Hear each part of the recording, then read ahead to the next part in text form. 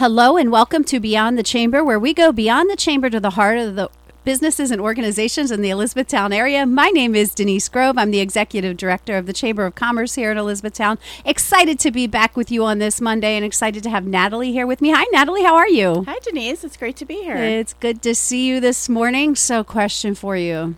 Most famous person you ever met? Oh, my goodness. Anybody famous? Anybody famous? Well, I am terrible at recognizing people. Like, my family makes fun of me all the time for this. So I have met some famous people and didn't know till afterwards when someone else told me. And it just so happens probably the most famous person is also like really distinct looking and very recognizable. But I met Wayne Gretzky at a hockey game, actually at the old Bears Arena when it was the old dome building. And he was there to see his younger brother play. Oh, wow. And was standing around the old concourse, talking to me, very friendly. I was probably, I want to say college age, somewhere around there.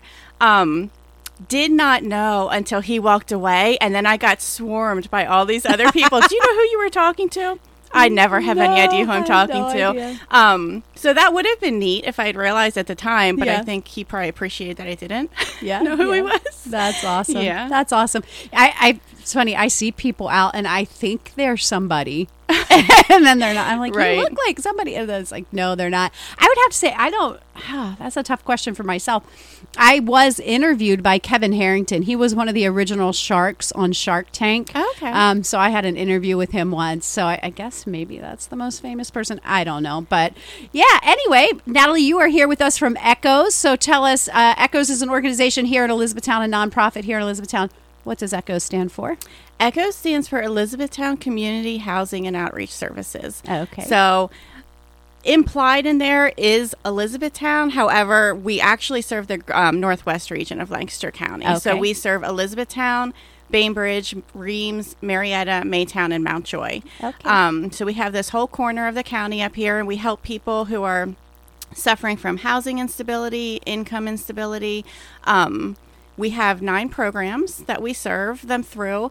They range anywhere from housing support programs that might be a light touch. Maybe they just need landlord mediation. Maybe they need help with utilities arrears, some type of light touch like that, the whole way up through a heavier touch with the more permanent supportive housing, transitional housing. Maybe they're on a wait list somewhere. And then some of our other programs also touch on information referrals and then the Elizabethtown Emergency Shelter, which I think is what most people are familiar with. Yeah, I was going to say probably most people only know it as the emergency shelter, but there are so many other things that you do there. So how did you become involved with the organization?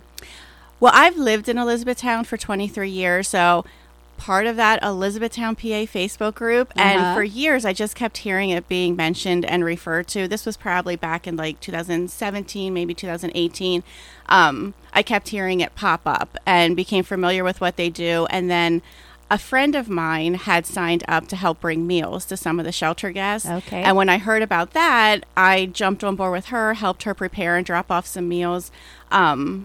So a few years later, when I saw the job posting, had it in the back of my head and wanted to become more involved and interested, and here I am. Okay, and what is your position there? My position is the development director. So I help with everything in terms of outreach, which is what I'm doing today, special events, grant writing, donor relations, anything that has to do with fund development, marketing, those types of things. Okay, so we talked a little bit about the winter shelter. That is probably what people are most familiar with. So we'll just touch on that. The winter shelter runs, what are the months of that? Well, we actually don't call it the winter shelter anymore. We call it the Elizabethtown Emergency Shelter because it does extend beyond winter. Okay. So that normally runs from the first week in December, the first Monday in December, until the last Friday in March. Okay. So we just wrapped up the season with the Elizabethtown Emergency Shelter. And like you've said, like that is what people know us the most for. However, it's our only program that doesn't run year round. Okay. But it's a very intense program when it's open. I have some numbers here because we just wrapped up this year's season. We served over 8,700 meals in those 4 months. We had close to 3,000 bed nights, and we served 74 individuals. So it has a huge impact during those 4 months. Awesome. Awesome. So the other 8 programs Yes. run year round. Yes. Let's talk a little bit about each one of those. Okay. There's a couple that kind of can blend together just because they serve the same type of crisis housing or transitional housing purpose. We separate them into different programs because of like the funding requirements and how we can serve people within those programs. But they would be programs like Bridge House 90, which is a crisis housing program. That is temporary living. We used to have time limits on it. We try not to do that so much anymore. COVID kind of threw time limits out the window, what we can do. But we offer transitional housing for them.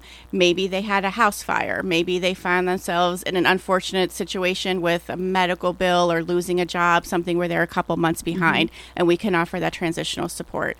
The other program we have that is transitional housing as well is called our Homestead Housing Program. So that's located in the Echoes building, 105 East Washington Street. That program serves 55 plus low-income Lancaster County residents. Okay. Beyond that, we do give a preference to veterans and people with a disability. That program actually came about because we looked at our other programs and said, where is the gap?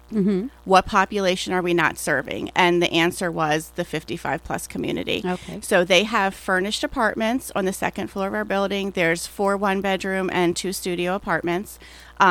They meet with a case advocate. That's actually one of the unique things with all of our programs. They have access to case advocates and can meet with them to sit down and say, what are the obstacles you specifically are facing? How can we help you overcome those obstacles? They come up with a game plan. How are we going to tackle each thing one by one to help you achieve the ultimate goal, which is housing stability according to our mission? So that's another one of our programs. We also have a permanent supportive housing program. These are for people who it's not transitional because of the word permanent. They probably will need help for the rest of their life. Maybe it's because of a disability, mental illness, something like that. We also have the Enrichment Center. The Enrichment Center is on the first floor of our building. It's a drop-in, low-barrier shelter, meaning that you do not need to set up an intake appointment, which is required for the rest of our programs. You can just come in and you can use the resources we have within the Enrichment Center. So it's a little hard to give a definition of what the Enrichment Center is, because it's really a matter of looking at the person in front of you and saying, what do you need? How can we help you? Right. That might be using our free computer labs. They can do employment searches. They can do housing searches. They can create resumes. It might be attending one of the workshops that they host through the Enrichment Center. So they'll bring in a bank sometime. Effort and National Bank has come in. They have done budgeting workshops for our clients. They will bring in CareerLink, and they'll do how to do employment searches, how to build your resume, interviewing techniques. They'll have workshops trying to teach communication skills. Maybe that's how to communicate with an employer, how to communicate with a landlord, whatever their need might be. They also offer 3 private rooms in the Enrichment Center where you can meet with a case advocate to work on your game plan and come up with your goals. You could go into one of the private rooms if you want to take one of our computers and have a telehealth appointment. Okay. A lot of our clients, one of the biggest issues they have is transportation. So giving them access to telehealth appointments, mental health appointments that they might need, things like that is huge. They also can just come in and get resources that they might need to grab and go, which might be grab and go food items for lunches or dinner. It might be grab and go hygiene items, things like that. And even though the Elizabethtown Emergency Shelter has closed for the season, a lot of the services that we provide through there are transferred to the Enrichment Center during the off season. So they can still come through the Enrichment Center and sign up for showers twice a week. They can still come and sign up for laundry services. Once a week, we have the Lancaster Refresh Truck come outside to offer services and paramedicine. So maybe they need to come and get a blood pressure check or a diabetes check or wound care, things like that. So it's a long explanation of what the Enrichment Center is, but it's because we try to encompass so much within them. You offer so much there. Right, right. And what I love to hear is the case advocacy and having that case worker, that person that works with you, because oftentimes people just need someone to walk alongside of them for a short amount of time, have the accountability, have their eyes opened up to the resources available, help with those resources to get back on their feet. So Right. when you talk about your 55 plus living that you have there, typically how long is someone there? Well, that's one of our newest programs. So we just hit 1 year of it being open back in February. So the original intent was that would be about 12-month transitional housing program. Now, we have a little bit of leeway in that because if we have a tenant that's in one of those apartments and we see, well, they're on a waiting list for a senior apartment here in town and their spot might come up in a month. We're not going to say you need to leave at 12 Right. months if your spot is up in a month. So there's some leeway within that. We also have clients who meet with their case advocate regularly, follow the steps, check things off their list, and they can move out in 2 or 3 months because they found affordable housing, they That's found the awesome. job, they found whatever they need. So we say about 12 months, but we just hit 12 months. So we're just kind of figuring out our footing with that right now. But the case advocacy that you mentioned is huge because I think anybody, regardless of your housing situation, when you're faced with a long to-do list of here's 12 things I need to do in order to accomplish my ultimate goal, it's overwhelming for anybody. Right. When you couple that with not having safe, stable, supportive housing, they might be on the street, they might be sleeping on somebody's couch. That to-do list becomes much more overwhelming than it is for the rest of us. Having the case advocate that they can meet with who knows how to walk those steps, who knows the best order to do them in, and who has the connections here in town is huge. So that's another thing that we try and promote is we know we don't do it all at Echoes. We try and really stay focused on our mission of housing stability and income stability. Within that, sometimes there's some other steps that need to be taken, which might be food insecurity. It might be they need clothing for interviews, things like that. There are other resources here in town that meet those needs. So we try not to duplicate those services. Instead, we try and really beef up our community partnerships. We try and make sure we're working hand in hand with some of the other nonprofits, some of the other organizations in town. So if our clients come to us and they need a job or they need an apartment, but one of the obstacles they're facing is they might not have a social security card. They might not have ID in order to fill out those applications. We have a direct contact with the state representative's office, Tom Jones' office here in town. Awesome. We can speed up that process for them. We have the direct contact with CareerLink. We have a direct contact with a lot of property managers here in town, a lot of the big employers here in town. Again, transportation is a huge issue. We have a lot of clients who work out at the industrial park with those jobs, Amazon, Nordstrom Grove, all of those. That's a hike to get there when transportation is an issue. So we have a partnership with the Common Wheel out of Lancaster that they have provided bikes for a couple of our clients so they can get to awesome. their jobs better. So we work very closely with a lot of other organizations and really try and emphasize we're not trying to duplicate services, but we want to be partners and have those community resources available for our clients here. Very good. Very good. So what are some goals that Echoes has for the next couple of years? One main goal would be to really keep working on those partnerships.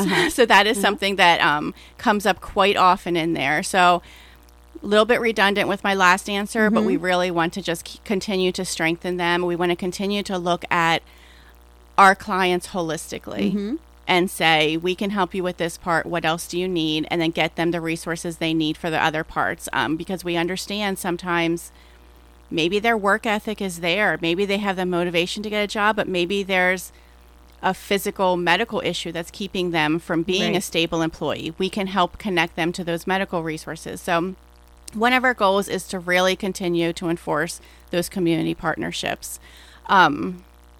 We also just want to make sure we stay focused on our mission. You know, I don't know if you've ever heard of mission drift, when sometimes it's easy to like it is easy, go a little bit away because it kind of ties in, but not quite. So we've actually, we're working on a strategic plan to make sure we stay focused on what our exact mission is and we don't drift away from that. And I think within that, having that strategic plan and a clear, concise mission, the biggest goal would be to make sure we serve our clients in the best way they need. Sometimes that means adding programs like we did with homestead housing. Sometimes it means taking away a program that's no longer relevant because maybe somebody else is doing it within the county. So I think that will really drive the programs that we're using to make sure they stay focused on our mission. Very good. So tell me most rewarding part about working there for you, or maybe a success story that has really touched you. I think the most rewarding part is obviously seeing the clients thrive, seeing them get stably housed, watching them complete their steps. You really get to see the progression from the first time they walk in to then graduating from one of our programs. We had a particular client who was actually one of our first guests in the homestead housing program, and he hit all the requirements and a lot of the preferences. So he was 55 plus, low income. He was sleeping on somebody's couch. He was a veteran, disabled. He hit everything. He was very motivated and wanted to have stable housing, wanted to have a full-time job. He had everything you needed for that internal drive. He just could not find a place that met all his requirements, which was the affordable apartment, walking distance to a job that accepted his service dog, worked with his disability. He needed everything to come together. But because of his case advocate and how hard he worked on his own steps, he was able to accomplish that in just a couple short months, graduate from the program, moved into his own place, has a full-time job, and is doing fantastic. Oh, that's awesome. And I think for other people, that's sometimes what they don't see unless they come in and actually volunteer, meet our clients face to face. I think they don't see a lot of that internal drive that most of our clients have. Very good. Very good. Okay. So if someone's thinking about donating to Echoes, what would you say to them? Well, we have a couple different ways you can donate. So donation of time. We have a lot of needs for volunteers, especially during the shelter season. We need over 70 volunteers per week with the shelter.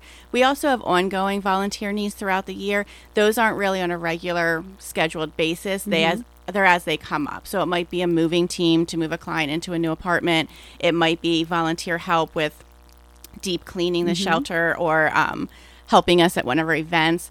I think if somebody was interested in volunteering their time, I would say, please come talk to us, because I know seeing it on paper or thinking in your head, I'm going to go volunteer in a homeless shelter, can be intimidating. Come talk to us. We can show you the shelter ahead of time. We can walk you through what you will be doing. We can connect you with another volunteer who can share their experiences. We don't want it to be overwhelming. And we have trainings in place, people in place, staff that can help walk you through your first couple shifts. It's a very rewarding experience. The other aspect of donating would be donating material goods. So we have an ongoing need for individually packaged, non-perishable food items. We put them out in a cart in the enrichment center. Clients can come in and take them whenever they need. A lot of need for like protein items. So maybe it's a small individual tuna kits or beef jerky or things like that. I don't think people realize how much that means to our clients to come in and grab a lunch or a dinner to go. We also have ongoing needs for travel size shampoo, soap, toothpaste, things like that that our clients can use. Those items, we really encourage people to look at our Amazon wish list or look at our website, and please stick to that list. We get a lot of donations for things outside the list, which is very generous, and we're appreciative of everything. But our clients don't always have the means and resources to take some of these donations. So we do have a very specific list that's on our website for that. And then the third aspect of donation is the financial donations. That really can stretch the farthest, because I know people like to give and know specifically what's going for, but those financial donations to go to the case advocacy and those employees is what is the deal breaker.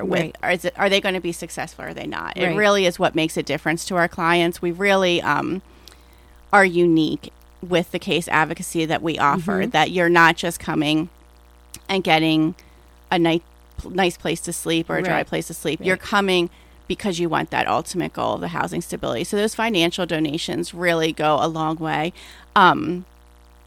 I forget exactly the number last year, but I believe it was like $225,000 worth of free case advocacy. All of our clients, or all of our programs, are free to our clients. So it's all offered to them. And with those donations from businesses, from individuals, we have a little bit more freedom in how we can use those as opposed to the government grants that come with a lot of restrictions. So it really makes a difference in allowing us to look at the clients in front of us and say, how can we best use this money to serve you and achieve that outcome? That's awesome. That's awesome. So if someone would like to donate items to you, they can go online, they can see your need, and then can they drop it off? Are there certain hours that they should drop it off? Yeah, so if they order something from the Amazon wish list, that's actually easiest because they can just ship it directly to us. Awesome. So our website is right there. They can ship it to 105 East Washington Street. We have a lot of clients who just on their weekly grocery shopping trip will pick up an extra case of water or an extra box of granola bars or something and drop it off. Those donations can be dropped off during our open business hours, which is Monday through Friday, 8 a.m. to 4 p.m. Okay. Right at 105 East Washington Street. Okay. And then to donate financially, I assume that is on your website? Yes. And so that website is? The website is echoslancaster.org. There's a little tab you can see. Give, and then there's different options for giving. There's also a tab on there where you can see to donate the items as well. A tab for if they would like to volunteer. They're always free to reach out to us too. If they email office@echoslancaster.org, the person who receives those emails can direct them to the correct person, whether it's a physical donation, a monetary donation, anything like that. Okay, that's awesome. So any upcoming events? Earth Day. Okay, So this Saturday the 22nd out at the Elizabethtown Fairgrounds, we will be there for Earth Day. We will be collecting plastic grocery bags. So if anybody has extra plastic grocery bags, we can turn them into sleeping mats for our client. So they get crocheted, braided into sleeping mats that are lightweight, hygienic, a barrier between them and the cold ground. So extra plastic grocery bags can be brought to Earth Day on Saturday. Beyond that, you'll see us a couple different places this summer. So we'll be at the Elizabethtown Fair. We'll be at the National Night Out in August. And then jumping forward to Thanksgiving, I'm just going to go ahead and start shouting it everywhere. We have our annual Turkey Chase 5K on Thanksgiving morning. This past year, we actually moved it out to the E-Town Fairgrounds, and I don't know if anybody came, but it just exploded. It awesome. Went from a fun local race with about 140 people to almost 300 people, and activities and other businesses were out there, and it just was so much fun. So we're expecting it to be even bigger this year. We're going to start getting some information out about that soon, and we're looking forward to it. Awesome. Very good. Anything else you'd like to tell our listeners about Echoes that we may have missed? I don't think so. I mean, honestly, I just want to encourage people to just approach us, to just come out, and businesses, individuals, churches, organizations, we really just encourage people to reach out. This is a great time to come get a tour of the shelter since it's not operating right now. We can come out. We can speak to your organization, to your church. We can tell you about the different volunteer opportunities, different ways to get involved. We have some businesses and organizations come to us to do a combined tour, and then they'll do a team building activity downstairs. Maybe they're putting together to-go bags for our clients, working on something else. So that's an option as well. But yeah, we just want to encourage people to come out and to not be intimidated. I think the more we can get the word out about what we're doing and have people actually standing there in the physical space, seeing what it is, the more they'll just have a better understanding and want to be involved with us. Yeah, no, I agree totally. I encourage anyone, if you have not seen the facility, to stop out. It is an amazing space, and everything that you offer to help people with food insecurity, housing insecurity, and just to help them get back on their feet. It is an amazing place and an amazing work that you're doing here right in the Elizabethtown community in the Northwest region. So thank you so much, Natalie, for being on this morning. I appreciate it. This has been another episode of Beyond the Chamber, where we go beyond the chamber to the heart of the businesses and organizations in the Elizabethtown area. And this podcast is made possible by Daniel right here at Electronics Connect, 19 East High Street. Please make sure you see him for all sales, service, repairs of your electronics. And remember, support all things local.